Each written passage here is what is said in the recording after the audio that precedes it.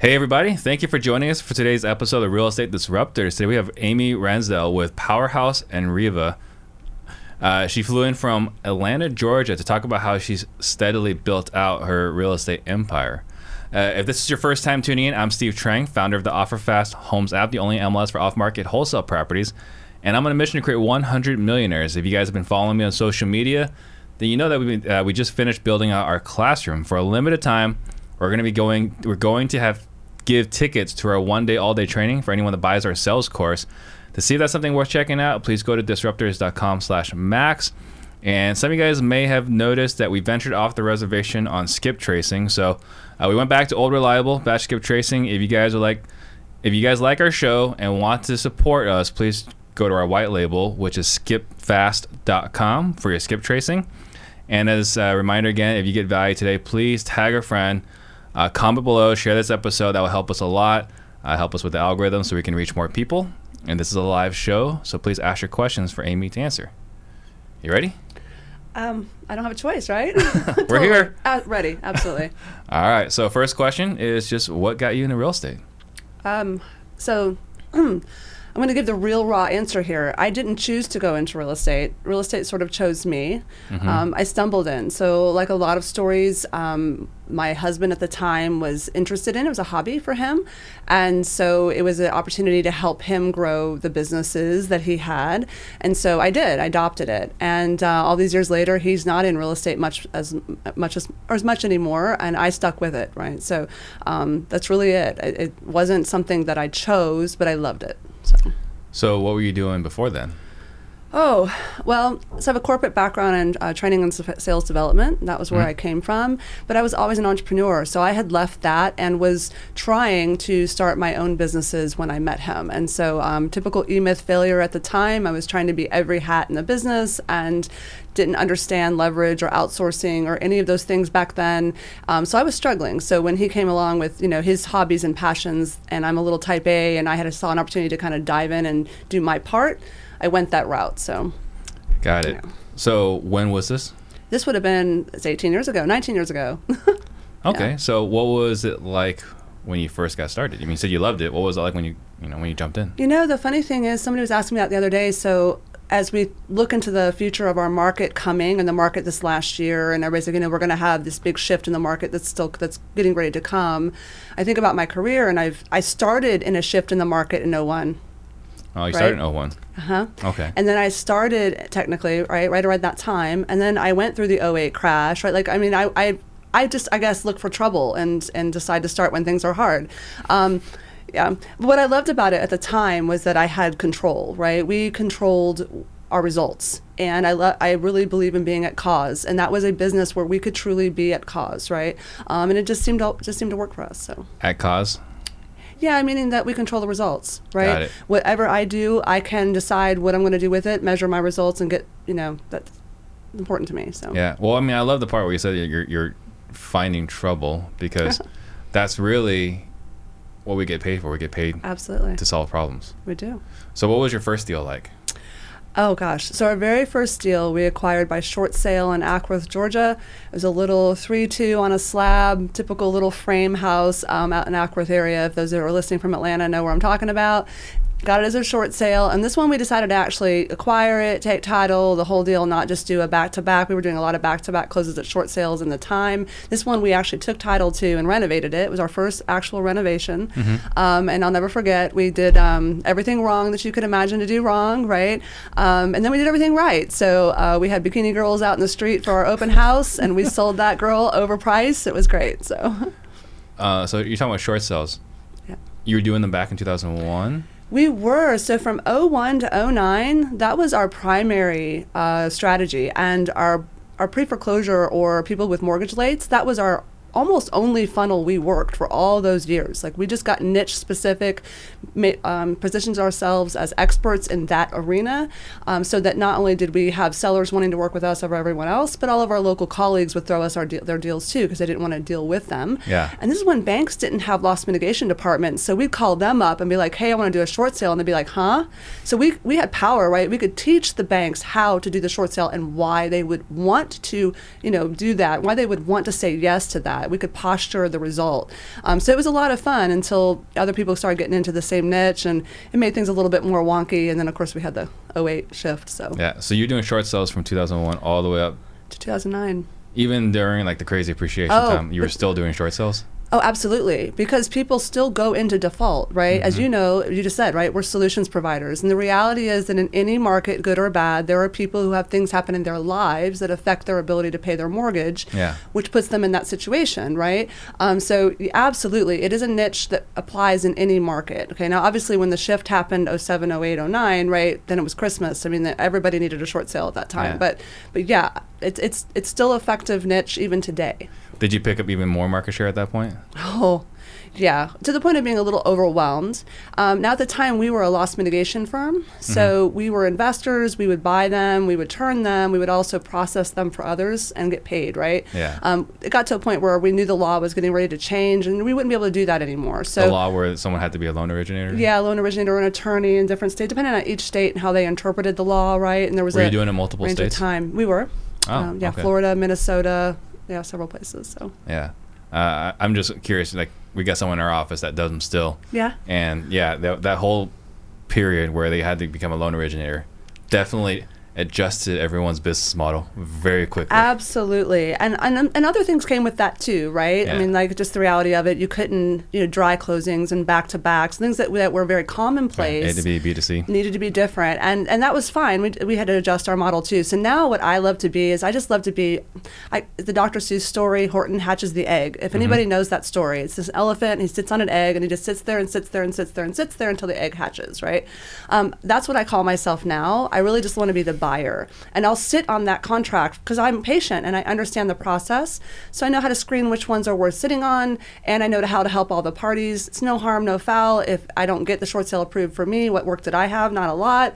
And at the end of the day, everybody will win because either I'm going to be able to buy that property or the listing agent and the seller will know how to proceed further. So it's that's my strategy now. We no longer try to negotiate them. Got it. Yeah. When did you make that transition from negotiating it to just waiting on it? Really, honestly, around 2009, 2010.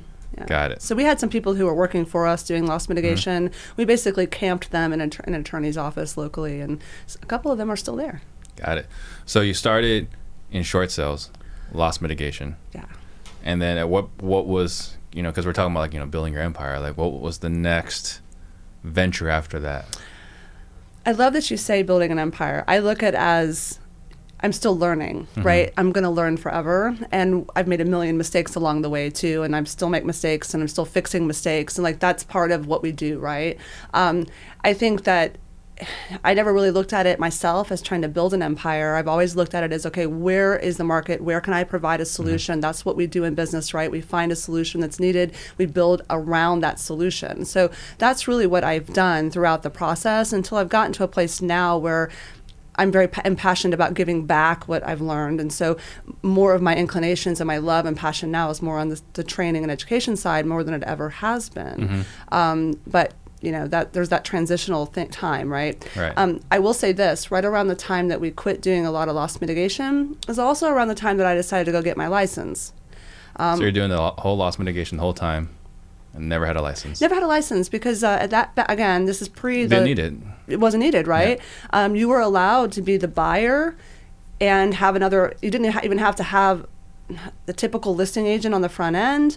You could, there was commissions that could be earned. There were loss mitigation fees that could be earned. There was all kinds of things that you could do, right? Yeah. Plus you could sell beneficial interest, sell the option. There were so many other strategies that just are simply not possible now. So now, I saw that opportunity, if you will, to have a license and monetize that end of the business. I noticed over those years how many leads we would generate that we didn't do anything with because they didn't fit our niche. But they fit other needs, right? So that opened the door for me to say, okay, we need to learn more about how to structure terms deals. We need to learn more about how we can list property that needs to go into that bucket and play the retail side of things. And the exposure you get with having that license is, I think, a really great tool. So you're talking about you're dealing with these short sale leads, and then you say, okay, well maybe this one is not a short sale. This could be something that we'll take over creatively, or we'll list it. Absolutely. So let's talk about that, because that's something I'm actually actively doing in my business. Love that. Where we're adding this component where we're going to say, okay, this wasn't a wholesale. Do we want to do a sub 2, wrap, whatever, seller carry, list? Yeah. So what is that thought process? So I think it's a variety of things. I have, let's start with my bucket of 3. I always tell people, if you're going to look at a deal and analyze it, and you're thinking about first whether that's a good hold property, let's just go there, for example, right? And how you're going to acquire it.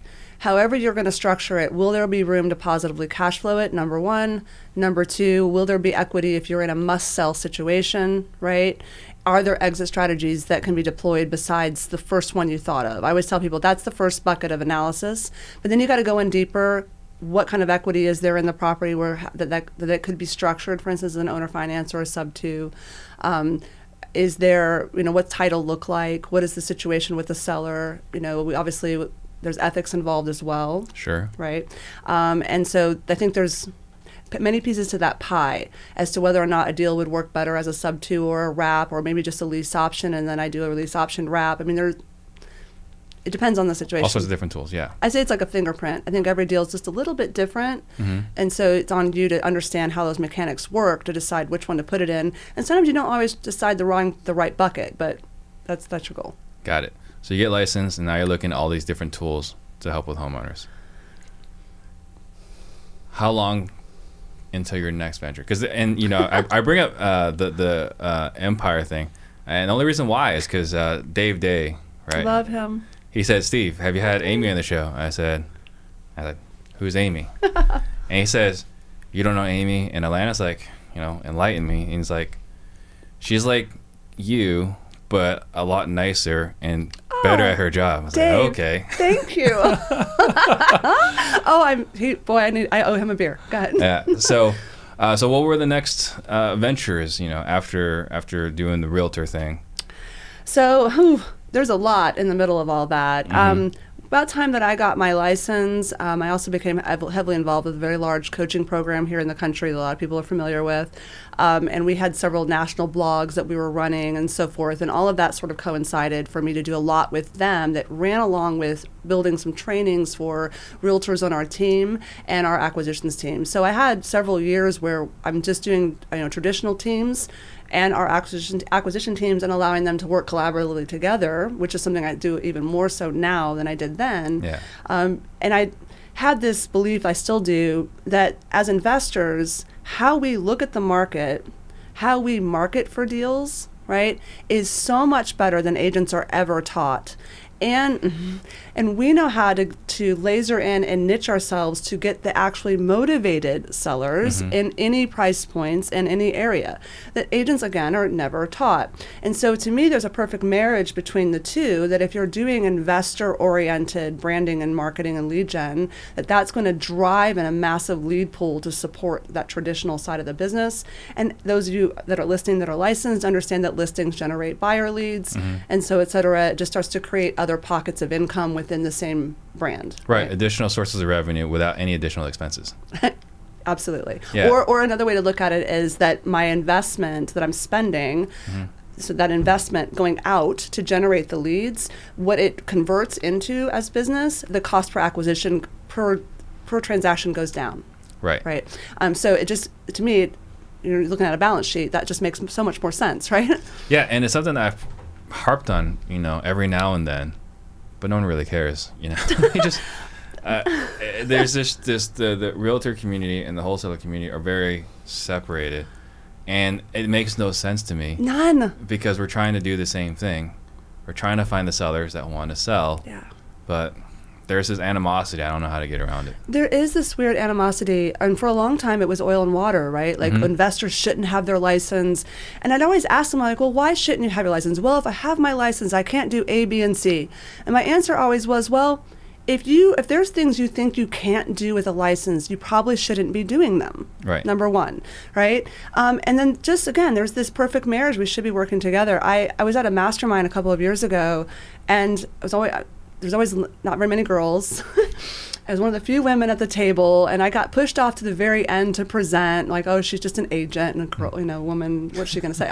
That's how I felt the whole time. Maybe I was projecting, I don't know. But But my presentation was I took a lot of the numbers, the acquisition numbers that all the guys had shared in their conversions, and I layered on top of that how many they could convert into the retail side and or utilize the retail market to sell their wholesale deals, and just ran some revenue numbers for them to show them. Some of them, literally hundreds of thousands of dollars in revenue, they were not generating. They're just throwing it away. They're spending all this money on leads, just throwing money away. And I really had some jaw-dropping moments from people at that table. Yeah. I'm like, you all need to all add a license to your teams, every one of you. So. Is that when you decided to open the brokerage? No. I've been a brokerage model in different forms since I got my license. It was probably... I was less than a year in of having my license that the entrepreneur in me didn't want to stay in a brokerage. So I hired a qualifying broker and started one, right? I will say that there was different morphed versions of that over the years. It wasn't until... Morphed how? I was an independent brokerage with my own qualifying broker. I hired but owned it. And then I teamed up with another brokerage so that we were two brokers. They ran their division. I ran mine. I was there for a while. And then we went back to being completely independent. And I currently hold the qualifying broker hat, although planning to take that back off of my plate and having someone else serve as qualifying broker and managing broker. Does qualifying broker mean like the one that gets in trouble when things go south? Yes. Okay. Which is what none of us want, right? I reject that. Let's not allow that to come into my energy right now. Yeah. But yes, it is the person that's ultimately responsible, and there is a lot that comes with that. So people who are listening, right? Like if you're trying to make that decision as to whether or not you want to be a brokerage, for some of you that's not the right fit. You don't need to carry that liability and expense of being an independent brokerage. You can simply park your license inside a brokerage and do what you do, but make sure you're finding an investor supportive brokerage. Absolutely. Yeah. Yeah, I think that's something that people kind of miss. They can't find their investor-friendly broker. I'm convinced they're out there everywhere, but you got to go and find them. Yeah. And I asked that question earlier just because I'm the designated broker, and I don't believe I can find a broker that's willing to take on the kind of liability and risk that I'm totally comfortable with. Well, see, I'm comfortable with it too. Like, we've just done so many transactions that like nothing really scares me, and I tend to be I never say no. I just say, no, it can't be that way. Let's figure out how, right? Problem solver. It's hard to find people who are resourceful and solution oriented, right? And so I get it. I feel you. Yeah, I'm sure I'll have the same challenge as I start to openly look. Yeah. So you believe that, taking that model where you're looking for distressed sellers, monetizing it on the back end through traditional means, if it doesn't go in the first bucket, when is wholesaling and flipping and buying and holding, like how does that all fit into this business? Yeah, so the reality is during all this time, I'm still an investor. And again, to everybody listening, everyone should be an investor. Like you have things you do that maybe generate income or build something that you're building that you're passionate about, but truly you should also still be investing, right? And I'm not going to say that everything's always gone the right way over the years. Yeah. It just hasn't. But and I'm still learning, right? But I have actively done the things that I help others do, right? So as an active coach and consultant and broker who's working with people in volume, who do volume, I myself have done a lot of transactions. So I encourage everybody that even if you're going to go the route of what I'm doing right now, you're still investing, right? So I currently have an acquisitions team. They have a pretty lofty goal I set them for the year. What is it? My goal... I hate to say this out loud to the universe. Of course, they would all be like, yeah, let's do it. Our goal was to turn 100 houses in the next calendar year. Not all is obviously renovation flips. A lot of that would be going through some sort of a wholesale route or hold route or turnkey route. But that was the goal I gave them. So they'd have something to measure backwards from on what their daily metrics need to be. Got it. So on that note, you mentioned about the importance of lead systems, knowing your numbers. And the value of why that's important. You want to elaborate on that? Do you love your numbers? Do I love my numbers? No, but I look at them. That's the best answer. Okay. Oh, I so love that answer because sometimes I don't either. Yeah. I looked at a report for the cold calling team as I was in the car on the way here, and I'm like, I don't know if I love those numbers, but you have to though, right? Yeah. And I don't know how many people do this, but if you're listening, anybody that's listening, like you got to go all the way back from what is your net goal for the year, and what does that translate into? What you need to be earning really per day, Right, per project, per day, average per listing. I mean, all of that affects every decision you make, all the way down to how many records you're going to invest in and what method you're going to do to get hold of sellers and how much you're going to invest to do that, right? So you don't know, one of my favorite Tony Robbins quotes is that you can't know what to do for the day if you don't know what you're doing for your life, okay?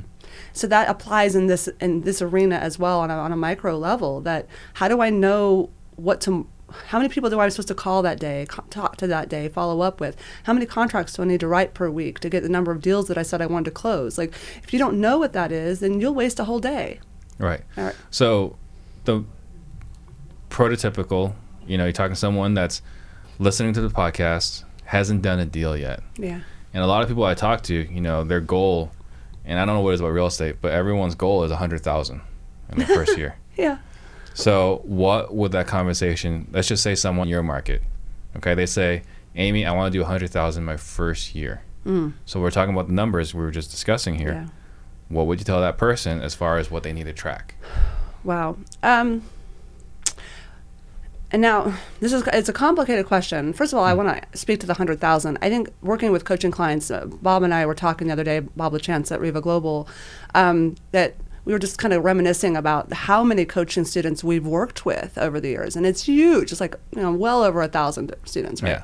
So it's very common to hear that statement. And a lot of times I think the six-figure thing of 100,000 is something that people fixate on because they've always been sub six figures, right? So it's that first round number that they go after. They don't really have a attainable or sensible reason for choosing it, and sometimes that's the first issue, is really getting in kind of down into the dirt with them as to what they really want, which might not be the 100,000. So I just want to put a little balloon on that, kind of hold that out here for a minute. Yeah. Also, we have to sit and do a discovery session with them on what's their resources, right? What is their experience? Do they have more time than money or more money than time? Those are all going to come into play to help them strategize a plan. Yeah. And then from there, it's your local market. What is the average net per deal that you should maybe expect in your local market? If you're in the San Francisco market, you could turn one deal and make six figures, right? But if you're in my market, your average wholesale net pre this crazy little market we're in right now would be anywhere from net 7,500 to 15 grand, maybe, right? So now if you're in my market, well, I got to do maybe 10 to 15 deals to get my net, right? And so now that means I got to close a deal per month. So if I'm going to close a deal per month, we work backwards from there to kind of figure out, well, how many people do I have to talk to get enough appointments to turn enough into a contract?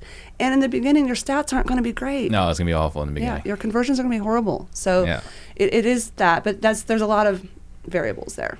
Sure. And so what are you finding? Because this is what we've seen. Is a lot of people have, grandiose goals, and there's nothing wrong with that. I'm not even talking about the new guy right now. I'm just talking about the guy that's been doing it for a couple of years. And they're very revenue heavy, not necessarily profit heavy. Ooh, yeah, good one. So what are you seeing out there, like as far as, just approximate numbers, people that come in for coaching, from the outside, it looks like they have a great business. Ooh. But they don't really know their KPIs like they probably should, and there's some things kind of falling through the cracks. They do, and even I sometimes will fall there, right? But I have a commitment to measuring, right, where that is. I think that's also just a growth.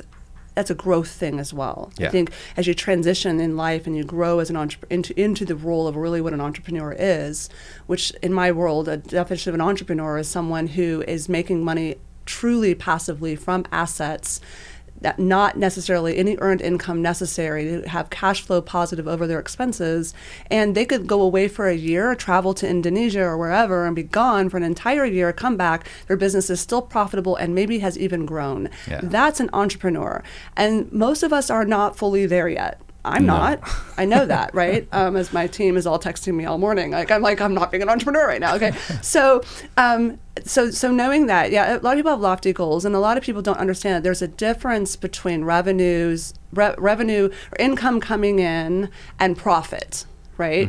And so you think you have revenue because you cash a big check from a wholesale deal, but you're not looking at what your expenses and liabilities were, right? What is your liability management, right? Like I have a couple things I'm doing right now. My liability management is really high, and that bothers me. So there's an effect on decisions to help us lessen that and raise what we're earning from assets so that becomes better, right?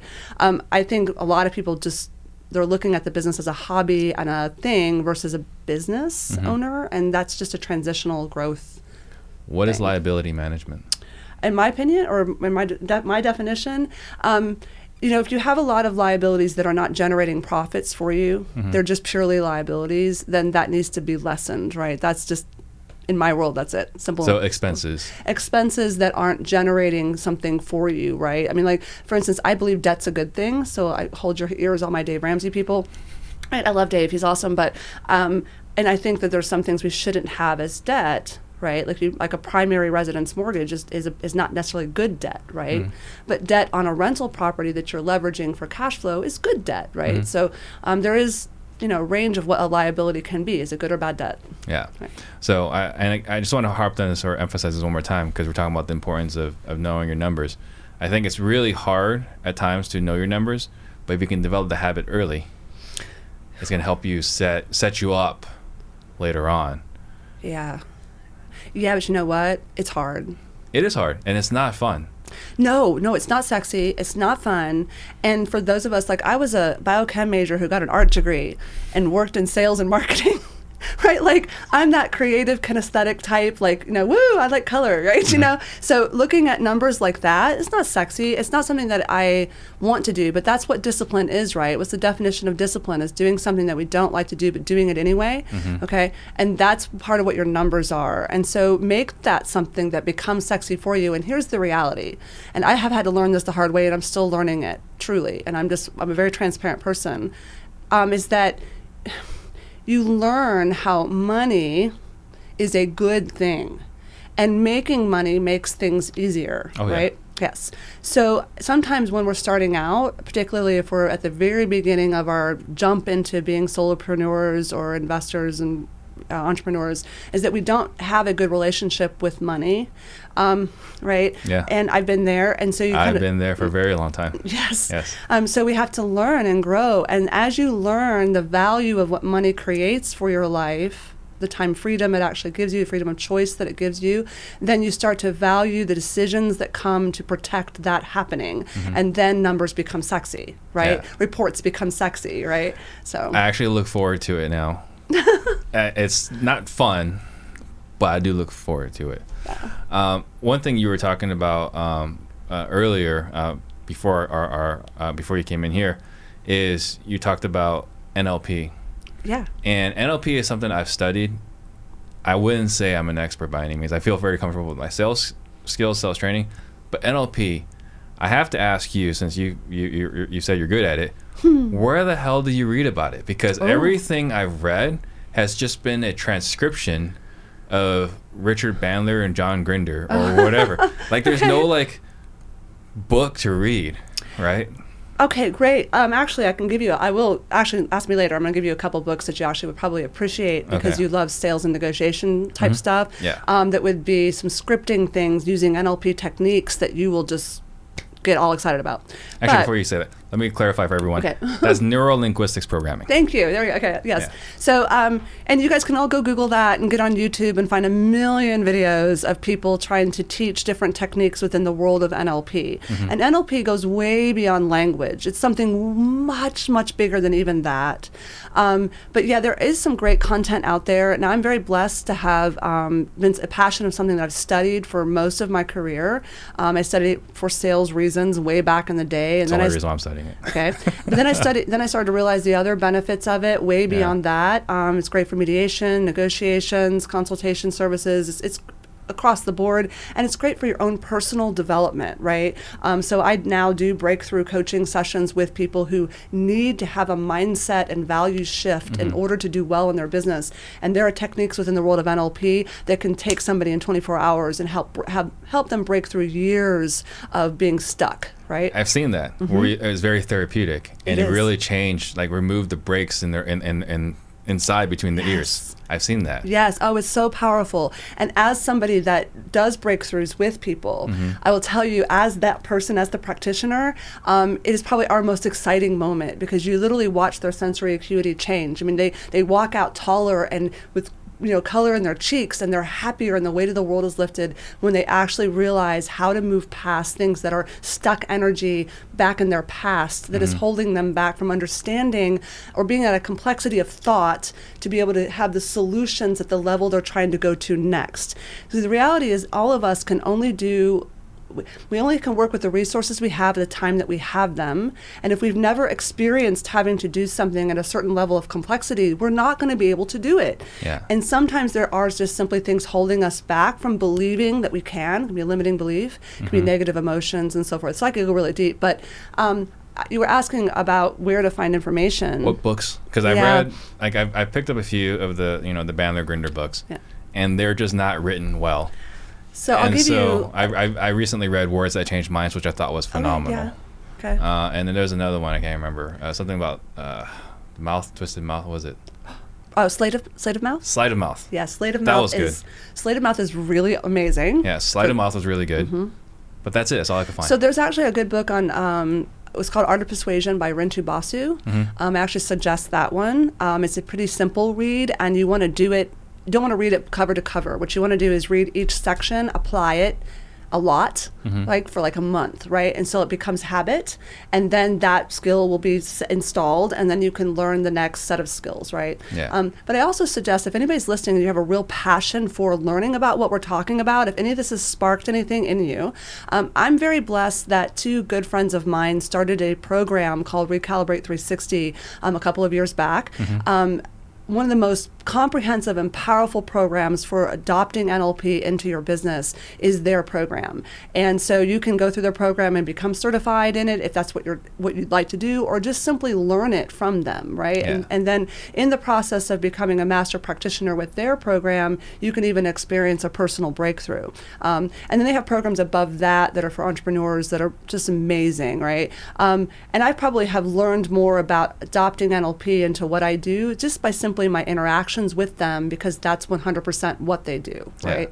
But it's a game changer for sure. So for those of us that heard us rambling about this for the last 5 minutes, can you give me an example of how NLP would apply in our business? Ooh.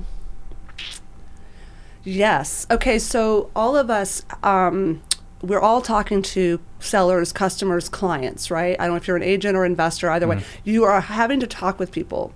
And in that process, sometimes we don't know how to there's several things. A, build rapport with them at a higher level.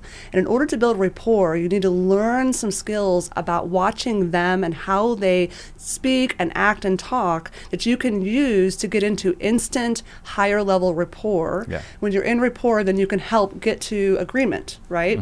You can't ever get an agreement. You will be in full resistance if you don't build rapport. And NLP will give you master key skills to do that. Another thing would be learning people's decision strategies. NLP teaches you ways to watch how to ask questions and how to watch people's responses to determine what their decision strategies are. And if you know what those strategies are, then you can present your solution to them in a way that matches their strategy. And so again, you stay in rapport and agreement, right? So just those two things. If you could imagine sitting in front of sellers and doubling your conversion rate with them just by those skills alone, then it's worth doing it. Yeah, there's certain things, when you're meeting with somebody where you just don't like them, you don't know why. Right? It's cognitive dissonance is what it is. Right? And NLP basically removes that hurdle. Yeah. It doesn't make you superhuman. It just reduces the things that you're going to screw up to destroy rapport. It does. One of the presuppositions of NLP is to understand that everybody has a different model of the world and to accept that. You learn to really see people differently. So now when I look at someone who annoys me, I just immediately decide what value level they're at, how they see the world, how they respond to things. I'm just measuring them now, right? Now I will say this though to everybody listening, if somebody really annoys you, it's likely there's something in you that you see in them that you don't like about you or that you need to learn that you haven't learned yet. And so you're probably projecting just a little bit. So also take a little moment to have a learning, right? But NLP is that kind of goes back to if everyone you know is a jerk, It might be you. You're the common denominator. Just saying. Okay, so another thing you were talking about, because you mentioned Riva Global earlier. Yes. You mentioned Bob LaChance. Yeah. So transformation from creating a job for yourself to entrepreneurship through outsourcing. Yeah. Can you elaborate on that? Absolutely. So Riva Global that we've mentioned a couple times. So Riva Global is a virtual assistant company, right? Bob LaChance is the CEO and founder, and it was founded on the principle of, again, providing a solution. So we saw an active need by lots of coaching clients and small business owners within our niche that were struggling. They would, law of the lid. They could only do so much in a day themselves. My favorite law. Yes, John Maxwell. Yes, I say it all the time. So I hit that lid recently with something. But we would see that, right? And so they would want to do more, but they couldn't get past the hours in the day. And or we would watch them do what I call MWAs, minimum wage activities, but they would expect the $100,000 paycheck for the year, but they would be doing MWAs all day. And so, again, creating their own cap, right? And so we were like, well, how do we solve that? And one way to solve that is to provide them dedicated, consistent people doing those MWA activities for them so that they have more time to do the highest revenue generating activities, the most important decision making activities for their business, or what their strengths are, not their weaknesses. And that's where Riva Global was born, was with that mission, right? And so we treat our VAs the same way. We want to provide them freedom and growth as well. So it's kind of it's a beautiful win on both sides. And a lot of our clients, that's what they're coming to us for is, I want to go from 10 closings a year to 100 closings a year. Well, how are you going to do that? You're going to have to get lean. You're going to have to control your expenses, but still do a lot more production. That's going to require dedicated, trained help to do that. Absolutely. You want to elaborate for people that were just listening what the law of the lid is? So the law of the lid, now John Maxwell, who wrote the 20 Refutable Laws of Leadership? It was 21. 21, sorry, okay. Yeah. One of his laws is law of the lid. And in his book, he's talking about leadership. So he's saying, that the highest the leader goes, and this applies to mindset, skill, experience, commitment, discipline, habits, right? At the highest the leader goes is as high as anybody they lead can go, right? So the leader caps that.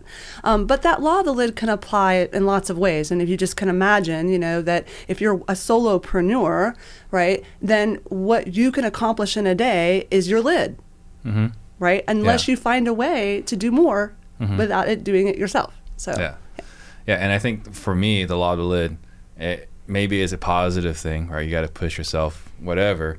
The way I always look at it is that I operate from that state of paranoia, is that I always have to get better. Yeah. I need to get better every day. Yeah. Because if I'm not, then the people around me are going to leave. Like, why would they stay with someone that can't help them get better?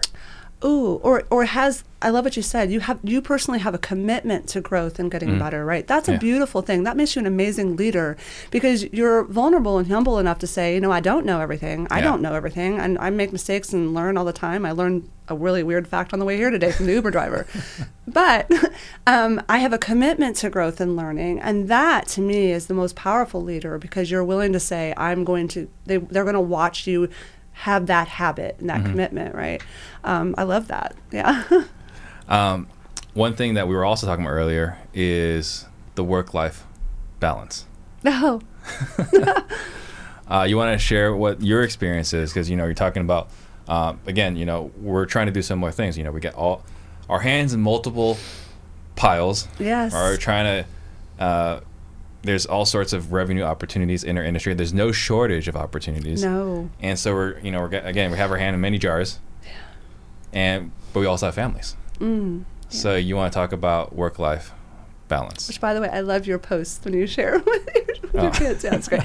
I don't, wow. So first, balance to me is a myth, right? I don't believe anybody has truly balance, but I do believe in having a commitment to living in ecology, right? That I don't want to live in or make choices in such a way that aren't good for my family.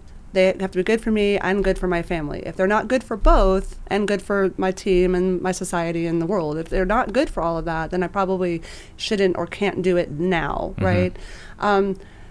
balance does require discipline and being cognizantly aware of, are you there, right? And that's, I'm not going to be, I'm going to be real and say that's very difficult.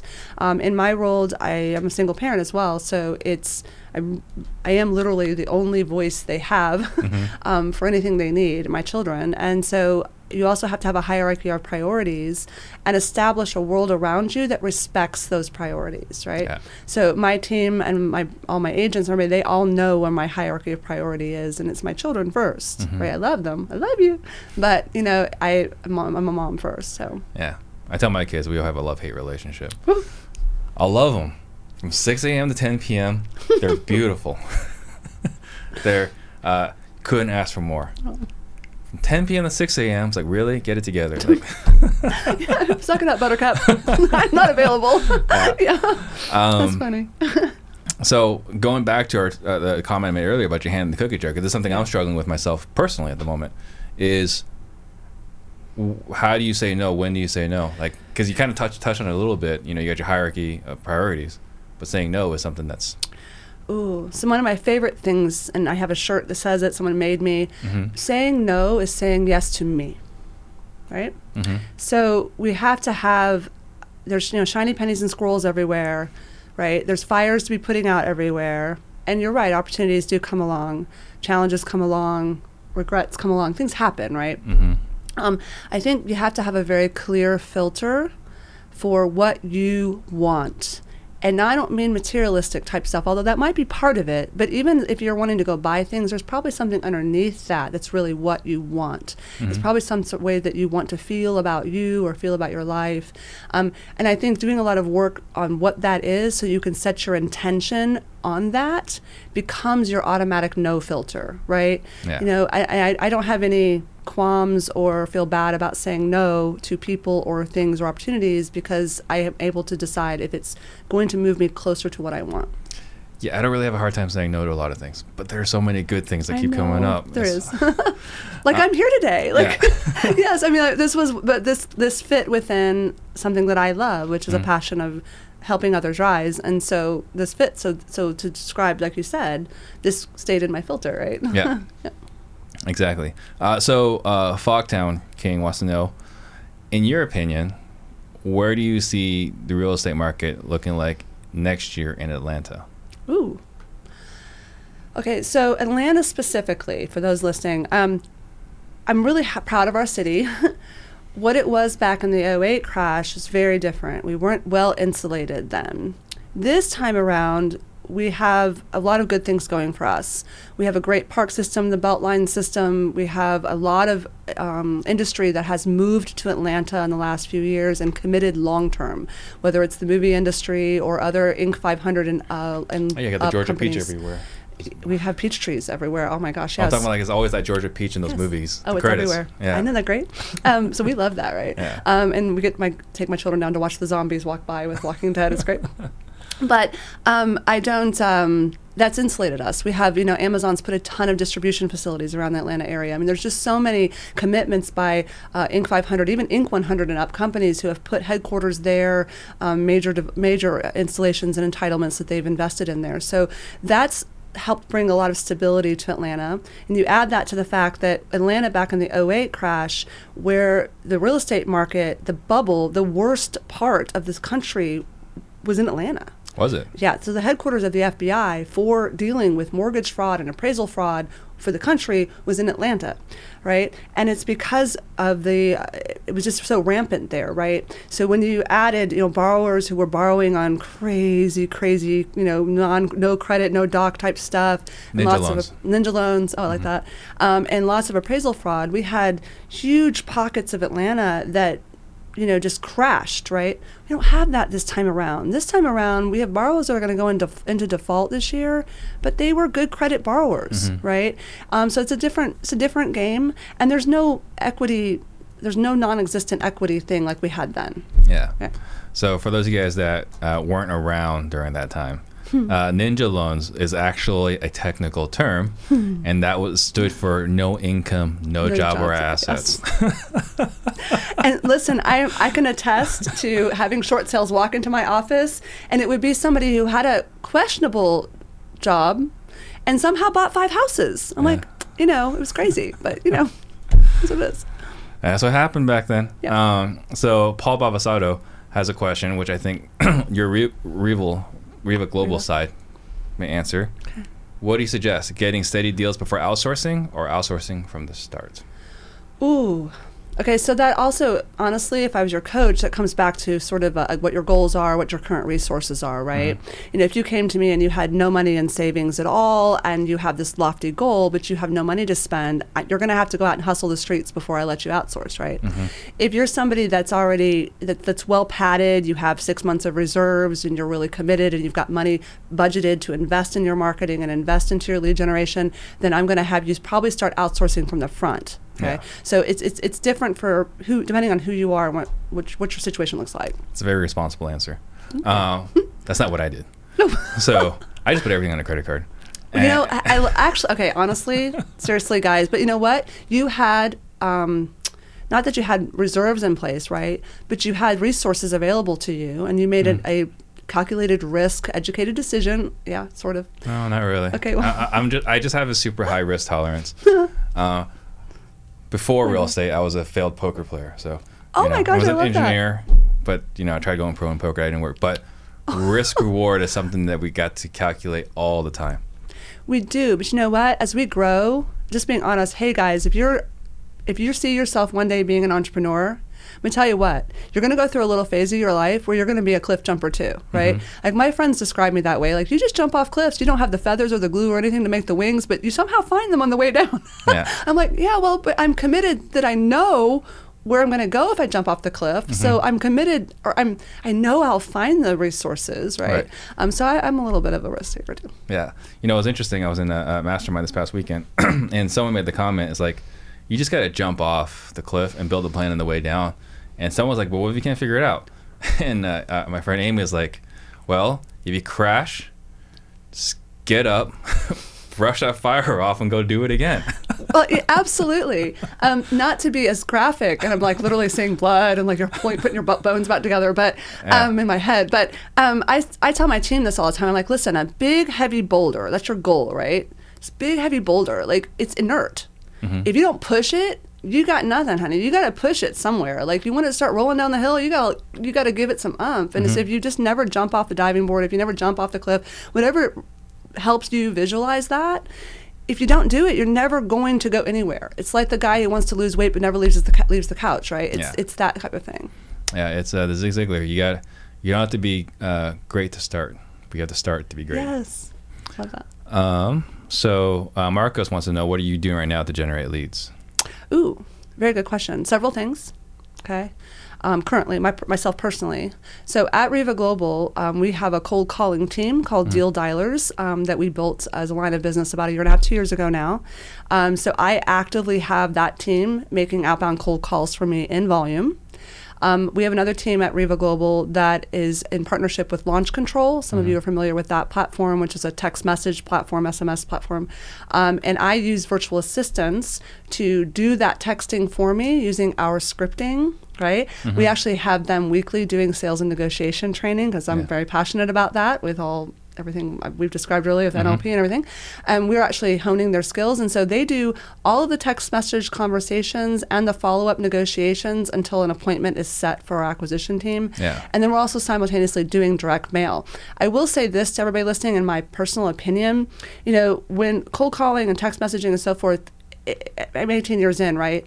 Different types of things become the thing of the moment. And so there becomes more and more volume of that happening, right? So you always want to be paying attention to that. So where we're getting killer results with both cold calling and the text message systems, I also believe that as the year goes along, we're going to have to get back to being on the street and knocking doors. And it's going to have to come back to our systems, which is not necessarily something you can automate or outsource so easily. No, right? You got to scale it. You have to scale slowly. But I see a trend of us standing apart from the virtual guys as being a real face that can really shake their hand and really sit at their kitchen tables. So I just want to kind of bring that up, that I believe that's something people should start considering making a piece of their structure. Yeah, makes total sense. Yeah. Kevin Saunders wants to know, if you have a realtor in your wholesale team, how do you share his listing revenue if you are not licensed?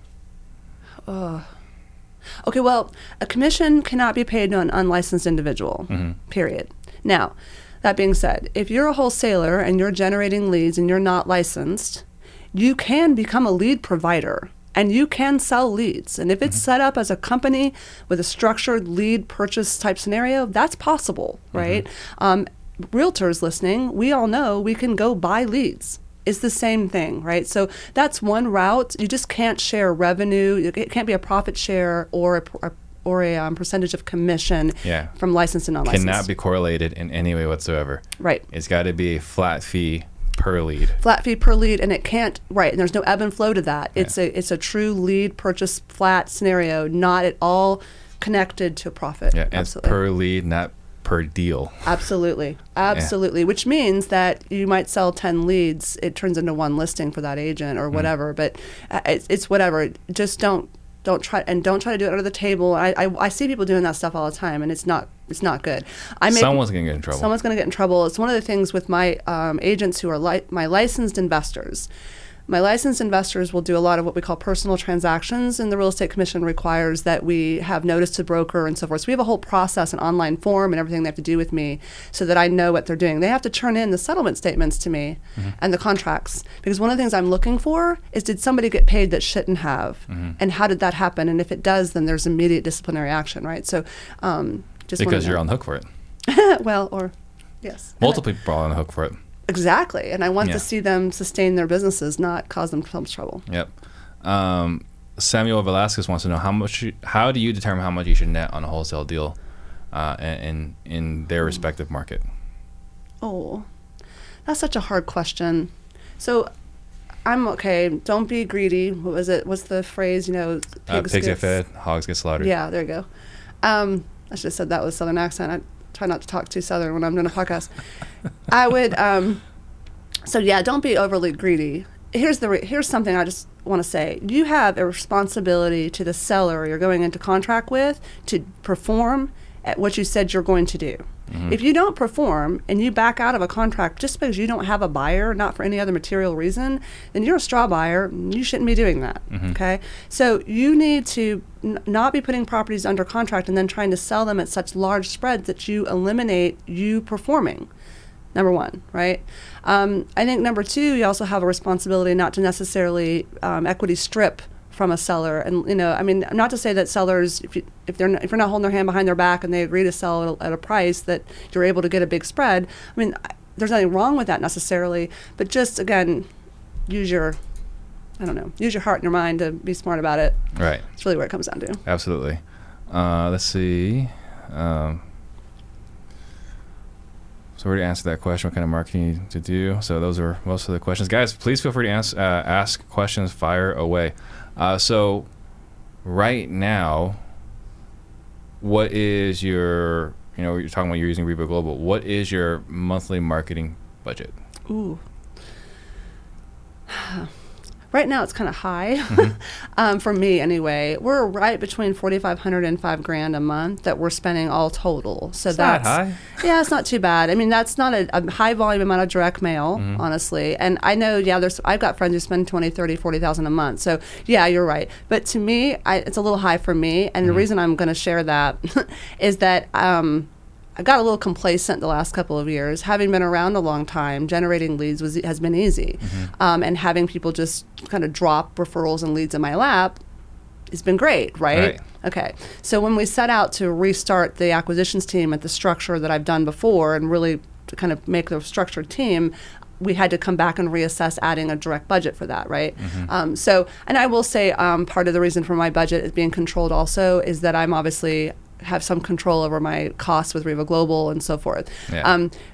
The key with everybody, though, as we look to increase our budget, which we will be over the next year, is just, again, measuring, am I getting results for it? Don't just throw spaghetti against the wall and... Yeah, that goes back to the KPIs we were talking about earlier. Exactly. What is your why? My why? Outside of my littles, right? my 3 littles, although one's not so little. He's 6'3" and he's 20 years old now. But outside of my family and wanting a beautiful life for them, right, and I have a very clear vision of what that is, I really have a passion for helping others rise. Our core value in our office, besides us using the phrase "be powerhouse," is a phrase of what's called collective rise. And it's basically the belief that if I help you rise, I'll rise in the process, right? And so it's this beautiful collaborative thing that some people are like, that's, rose-colored glasses, that doesn't really work, but it does. Absolutely does. Absolutely. And so we operate that way as a group. And to me, as I continue to look forward in my life, that's what I want to be really known for, was the number of people I was able to impact in a positive way and help them rise. And that's as individuals, personally and professionally. So that's really what it is. Awesome. What is your biggest struggle right now? Biggest struggle? Honestly, it's a question that you asked earlier, which was about balance. I would say, being just gutturally honest, this year with COVID and all the adjustments that put into our lives. I had created a lot of momentum and a couple of things I was doing, I was very excited about. Those things came to a screeching halt. My children being home, virtual learning added to our world. I'm now a homeschool teacher on top of everything. All right. So I would say right now that's truly, biggest struggle is making those readjustments. Yeah, and that's a struggle at our home. It's not as tough because we have more help, but man, it is definitely different. What is your superpower? My son thinks I look like Captain Marvel. I love Wonder Woman. That's awesome. I know. He's like, Mom, you wear leather jackets, you have blonde hair. I'm like, okay, I'll take that. It's fine. My superpower. No one's ever asked me that question. I don't really know. I would love to ask other people that. I think it would be really fun to see what other people said about me. But that's a great exercise. Have you ever gone through strategic coach, unique ability, that kind of stuff? Yeah, a little bit. Yeah, so I mean, that was one of the exercises in trying to figure out your unique ability. Well, sending an email, I can find, send me the email or message later on, I can send you the template. Okay. But like you send it to like your 6 closest people. I would get them to give you that feedback. And they'll give you that feedback. So I recently did not that particular form, but we recently sent out to our Powerhouse group. So we have we call the Be Powerhouse community. And it's a paid membership coaching community, and then our agents are in there and so forth. And we sent out a feedback form, testimonial form, and I did ask them specifically about certain things, and one of them was, what do I provide you? Because I was looking to see, what would they really say? I don't know if I got truly honest answers. I think everybody was trying to be nice, but even that was helpful. You got to make it anonymous. What did they say? What did they say?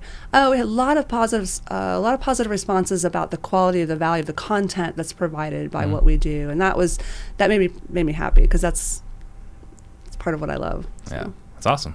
Yeah. What's the greatest lesson that you have learned? Greatest lesson? Ooh, I'm still learning. The greatest lesson, and you'd think this is a common sense lesson and we would all know this, but I think we grow up to a certain point where it becomes really real. And that is that I mentioned earlier in the very beginning that I'm at cause, right? Is learning that no matter what's happening around me, I'm 100% responsible for me, and I can only control what's controllable in my space, right?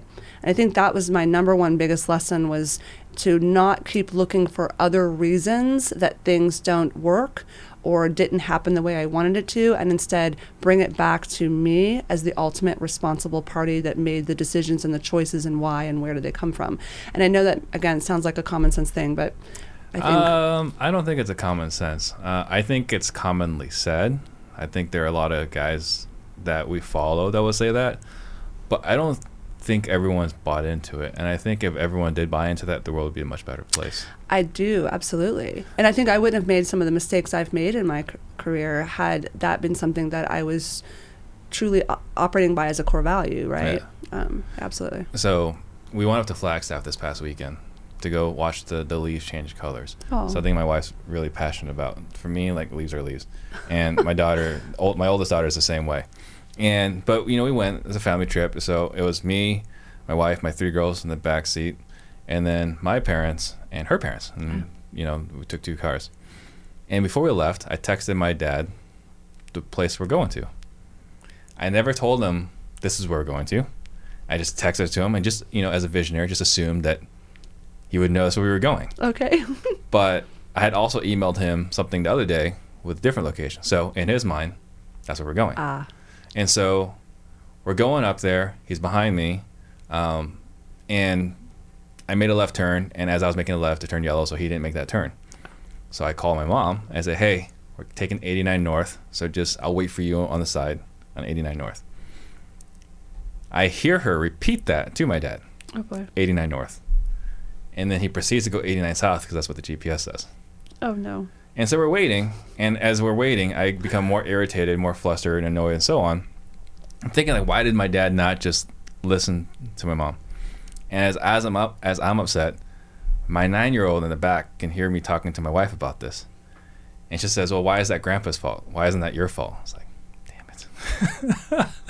Because she's not wrong. If I had communicated this is where we're going, instead of just texting and having him figure it out, assuming he'd figure it out, I just said, this is where we're going. I love that. We wouldn't have this problem. Mm-hmm. So, that's just that lesson. Even if we have accepted it, we may often forget it. Oh, absolutely. Oh, all the time. Yeah. Right? Yeah. So is there a book that you've gifted more than any other? Ooh. Several, but yes, Never Split the Difference probably in the last 2 years has been one of the primaries. Absolutely. Chris Voss. It's an amazing, amazing book. Yes. Got a chance to watch him speak. Yeah. And I've bought all this stuff, and I was really surprised I was still taking a whole bunch of notes. Yeah. Really, really shocked. Yeah, so he's a personal friend. And Is so he? I get to have actual conversations with him, right? And he's just, he's really amazing. And if people are listening and you haven't taken his masterclass, it's the #1 most downloaded masterclass they've ever done. And I highly, highly suggest it. It's a very nominal investment for a ton of learning. Oh, it's priced way too low. Yeah. Yeah. So I'm going to make a couple quick announcements. So if you want to just think about a last thought you want to leave the listeners with. Okay. So guys, if you can, please like, comment, subscribe, share. This is what I need. I'm not being selfish here. I'm being a little selfish. But I need you guys to do that because that's what Facebook and YouTube requires for us to grow our reach. So if you guys can please do that right now, it would help us a lot. Again, the rising tide does lift all boats. And if you guys didn't join later or didn't join on time, we have our classroom. It's all set up. If you guys want to check that out, anyone that buys our course will have a free ticket to an all-day event. So go to disruptors.com/max, MAX. And then tune in next week. We got Eric Brewer flying in from Pennsylvania. He's going to talk about how to add an extra 10 to 20 deals a year with your existing leads. If you guys want to use and do an extra 1 or 2 deals a month, I guess, check that out. So, very cool. Last thoughts. For everyone, I don't care what level you're at in your growth, your business scale, volume you're doing, it doesn't matter. We hear all the time the importance of our network and finding those that we can model excellence, mentors and so forth. That's an essential piece of your growth. So if you want to move forward in any capacity, you have to go find who is doing that at the level of excellence that you want to be at so that you have something to model, right? And then seek out circles that will support that. And your circles are they're going to change as you grow, and that's okay. It's a good thing. Yeah, it's a challenge. Oh, absolutely. Outgrowing your circle is never comfortable. No. It's good, but it kind of sucks too. It does sometimes, yes. But you know what? If you're so beautifully connected, deliciously connected to your want of where you want to be, then it will be a joy to find new people to bring into your circle, and you won't feel it as much as the others separate. Yeah.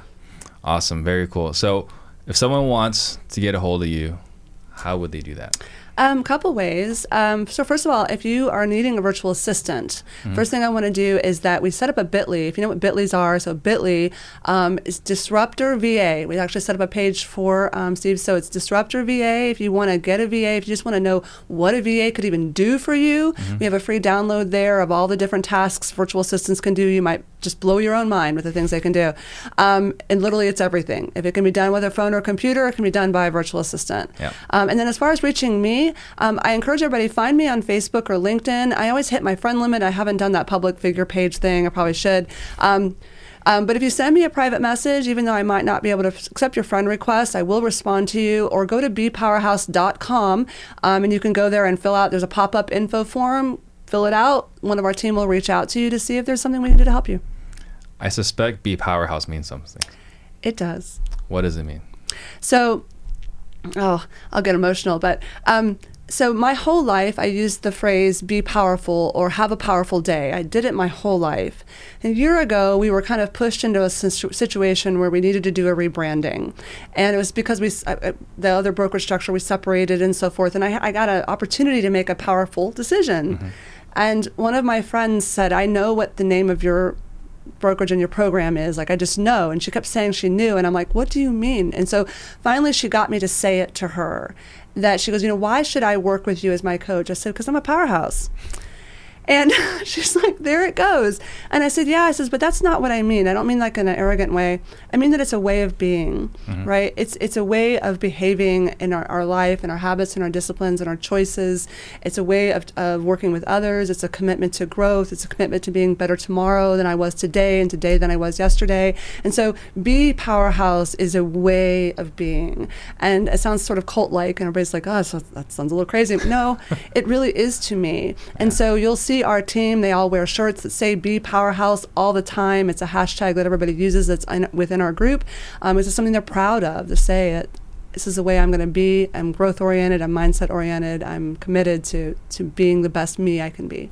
That's awesome. And I always take it, if someone says you sound a little cultish, I take that as a compliment. Oh. Because cult is the root word of culture. Yeah. Right? So it just means that you've got an amazing culture. Thank you. Well, that's something we strive to continue to keep, right? Mm-hmm. And that's our big commitment. So yeah, I love that. I'm going to run with that one. But yeah, but awesome. Be powerhouse. Like literally, just live your life in a powerful way. Bring power to your life.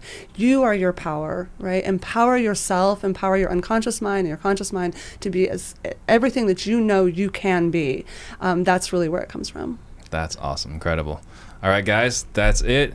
I'll see you guys next week. And thank you. Thank you. A lot of fun. This was joy. You sure? Okay. Yeah, see, we real estate disruptors. Can't nobody touch us. And yeah, we about to give you game. Shout out to Steve Train. Real estate disruptors. They cannot touch us. And yeah, we about to give you game. Shout out to Steve Train. Jump on the Steve Train. We about to give you game. REI's flowing through my veins. And you don't have to look no further. See right here, you gon' learn everything.